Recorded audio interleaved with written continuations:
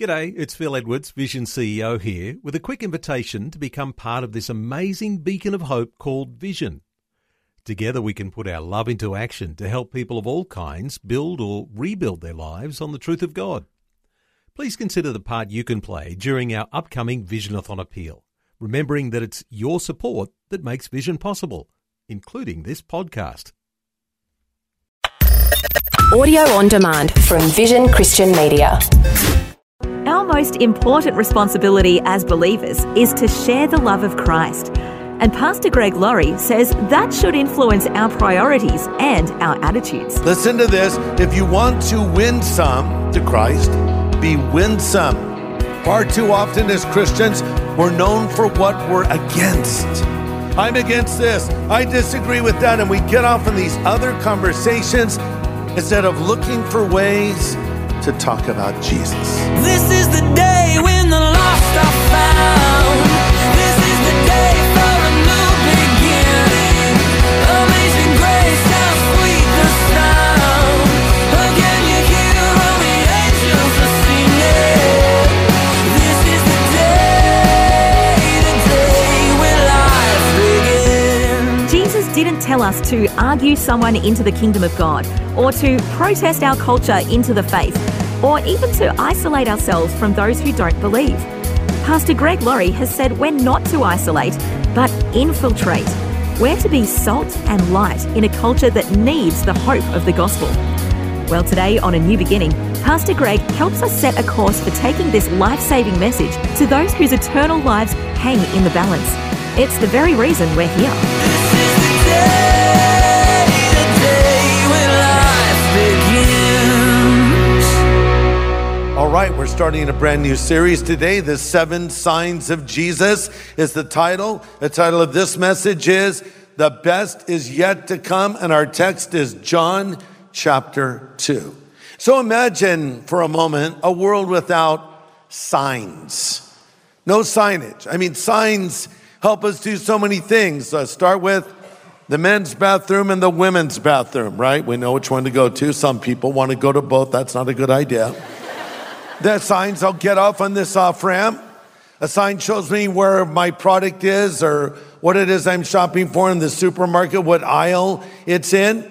We really need signs to get around in life. And sometimes advertisers create products in America, try to market their products overseas.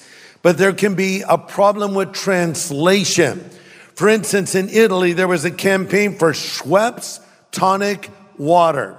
But there was a breakdown in communication, and they wondered why it wasn't selling because it translated out over in Italy. Instead of Schweppes tonic water, it was Schweppes toilet water.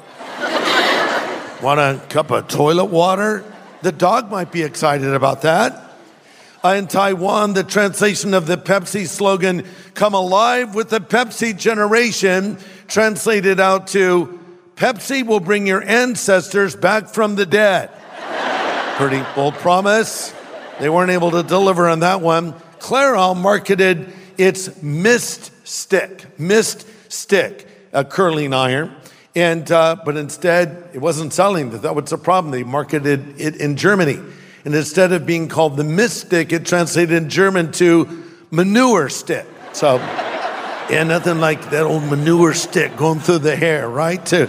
So in China, they were marketing Kentucky Fried Chicken, and the slogan is "finger licking good," right?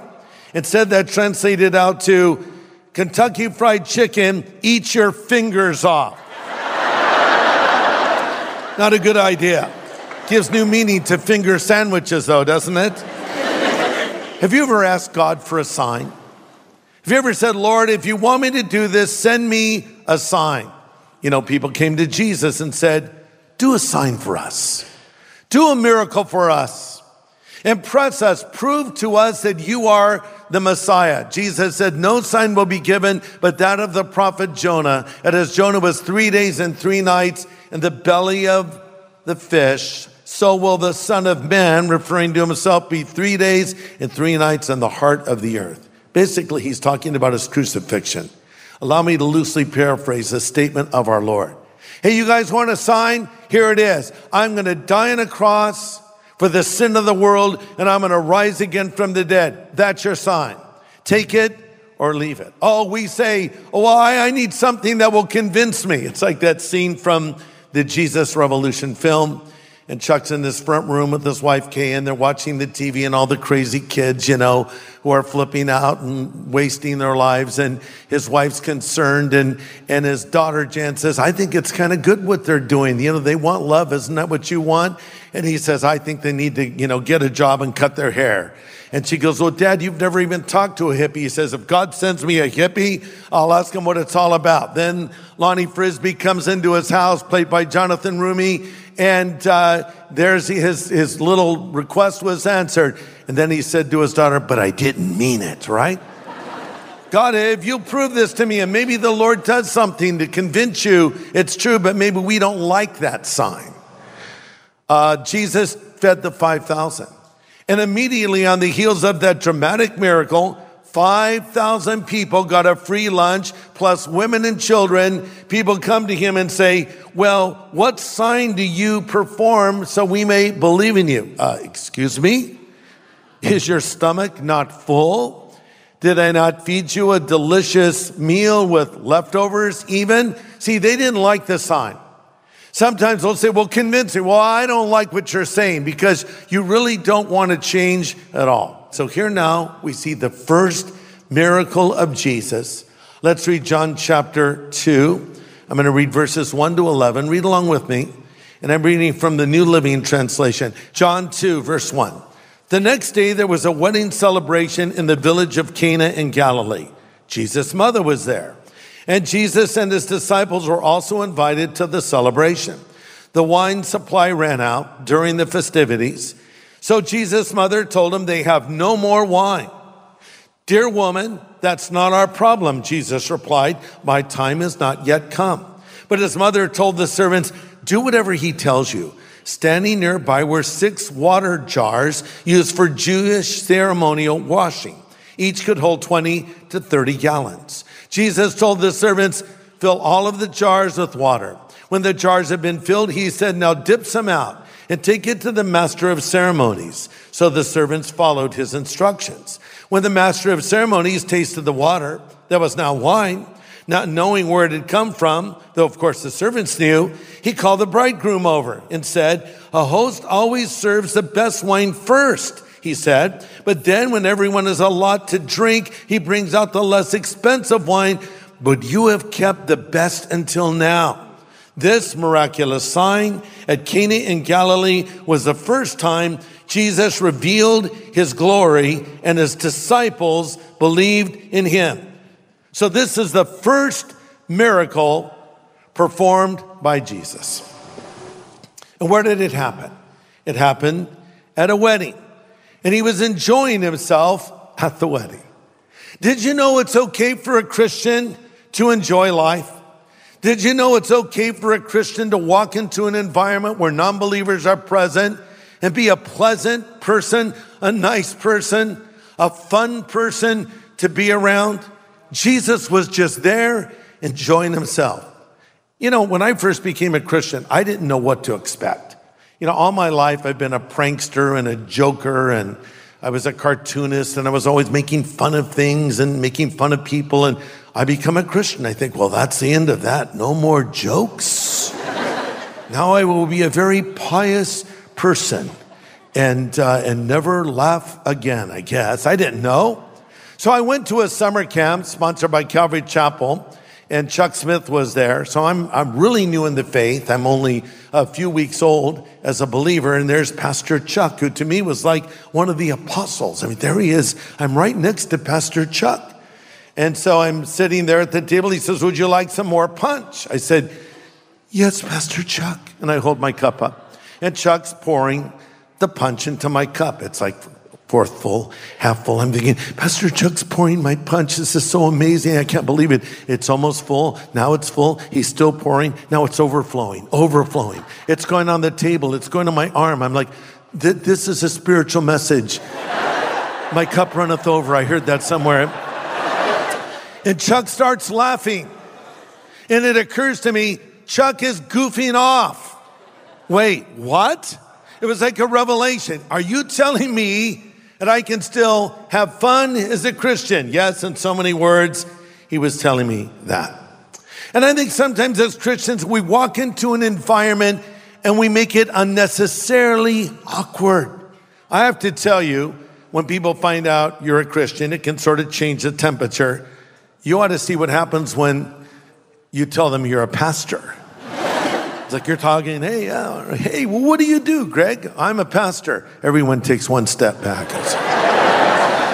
Did you say a telemarketer? No, a pastor. Did he say axe murderer? No, I said the pastor. I don't bite. And then someone who's probably been using profanity will say, oh, well, pardon my French, Reverend. Oh, is that what that was, French? I didn't know the French used those words you were just using.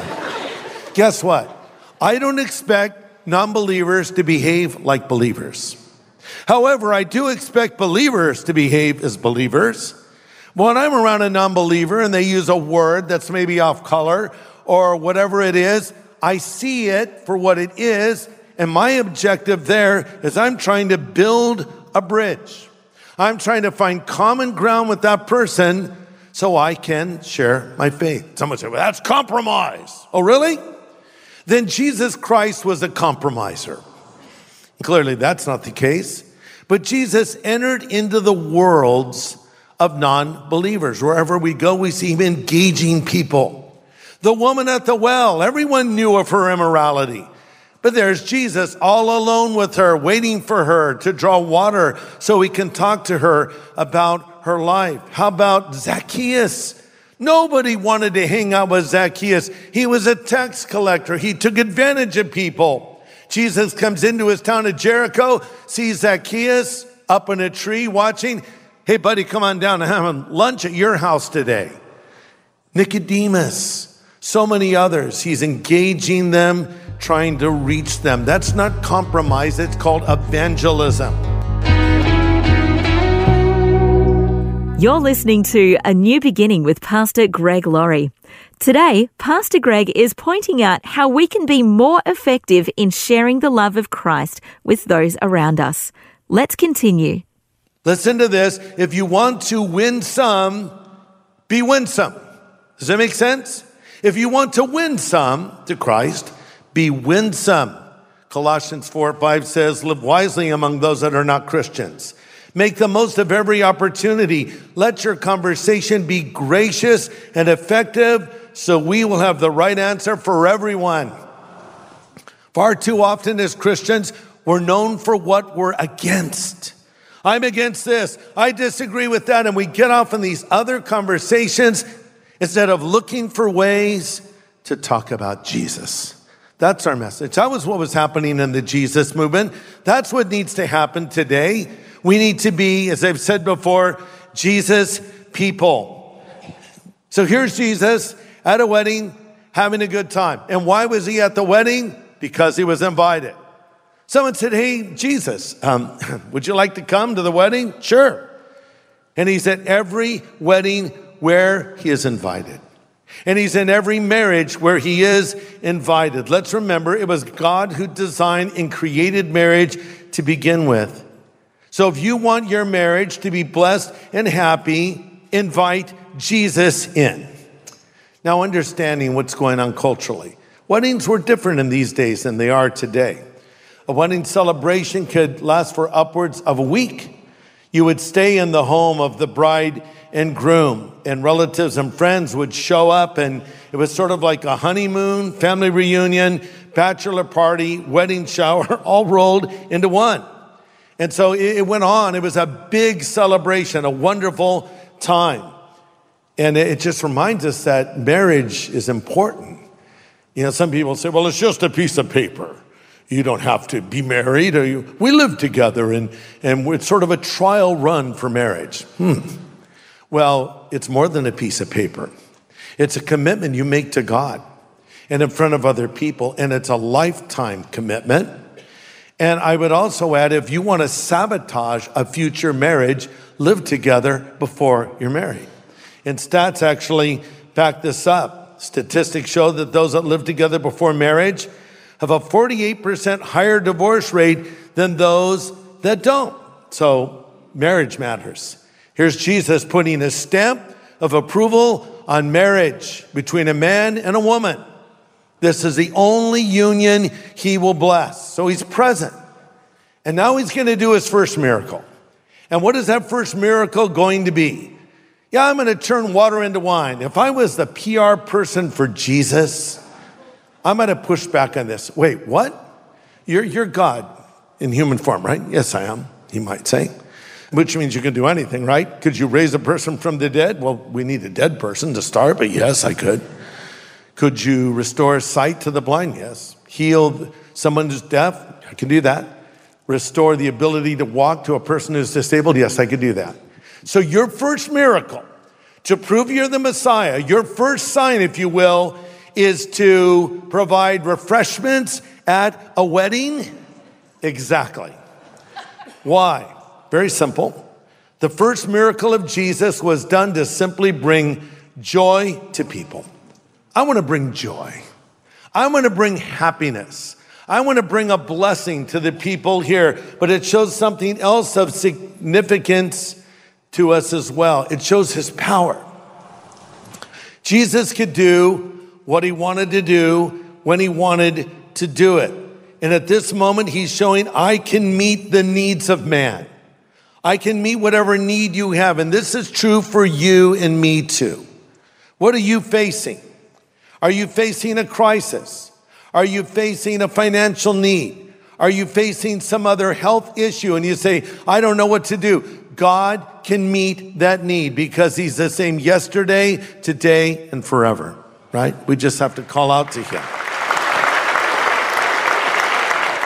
And what's also interesting about this first miracle is it not only impressed the people that were there, but it really impacted his followers. Look at John 2, verse 11.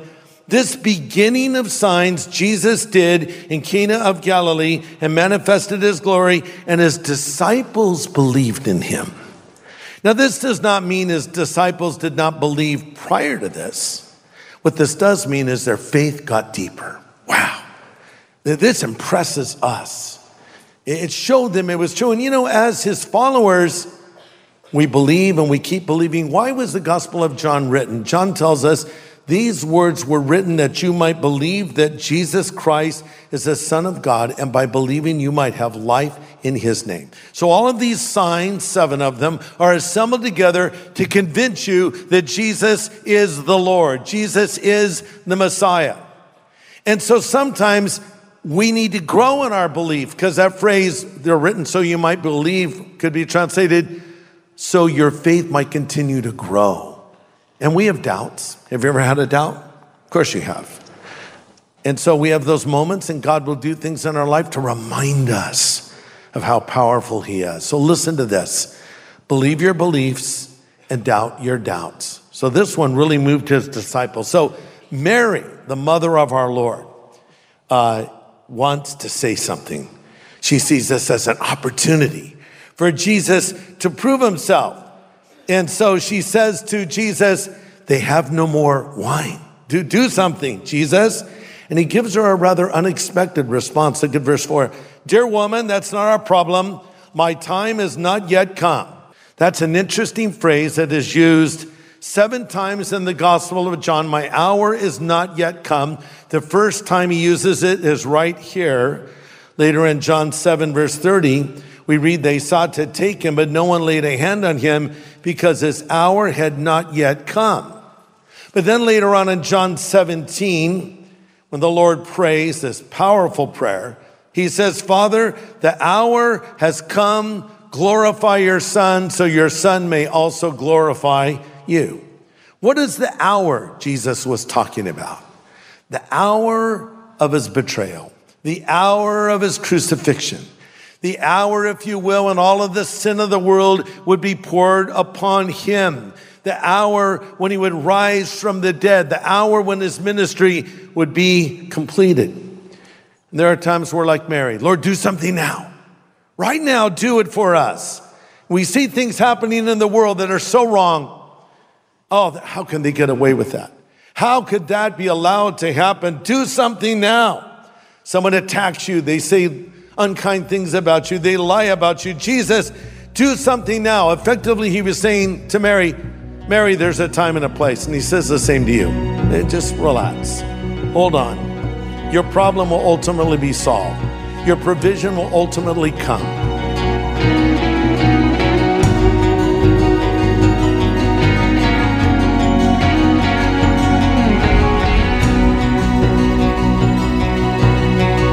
Pastor Greg Laurie with good encouragement from our new study series in the Gospel of John here on A New Beginning. Well, join us next time as Pastor Greg brings us more insight from his opening message in the series called 7 Signs of Jesus. This is the day when life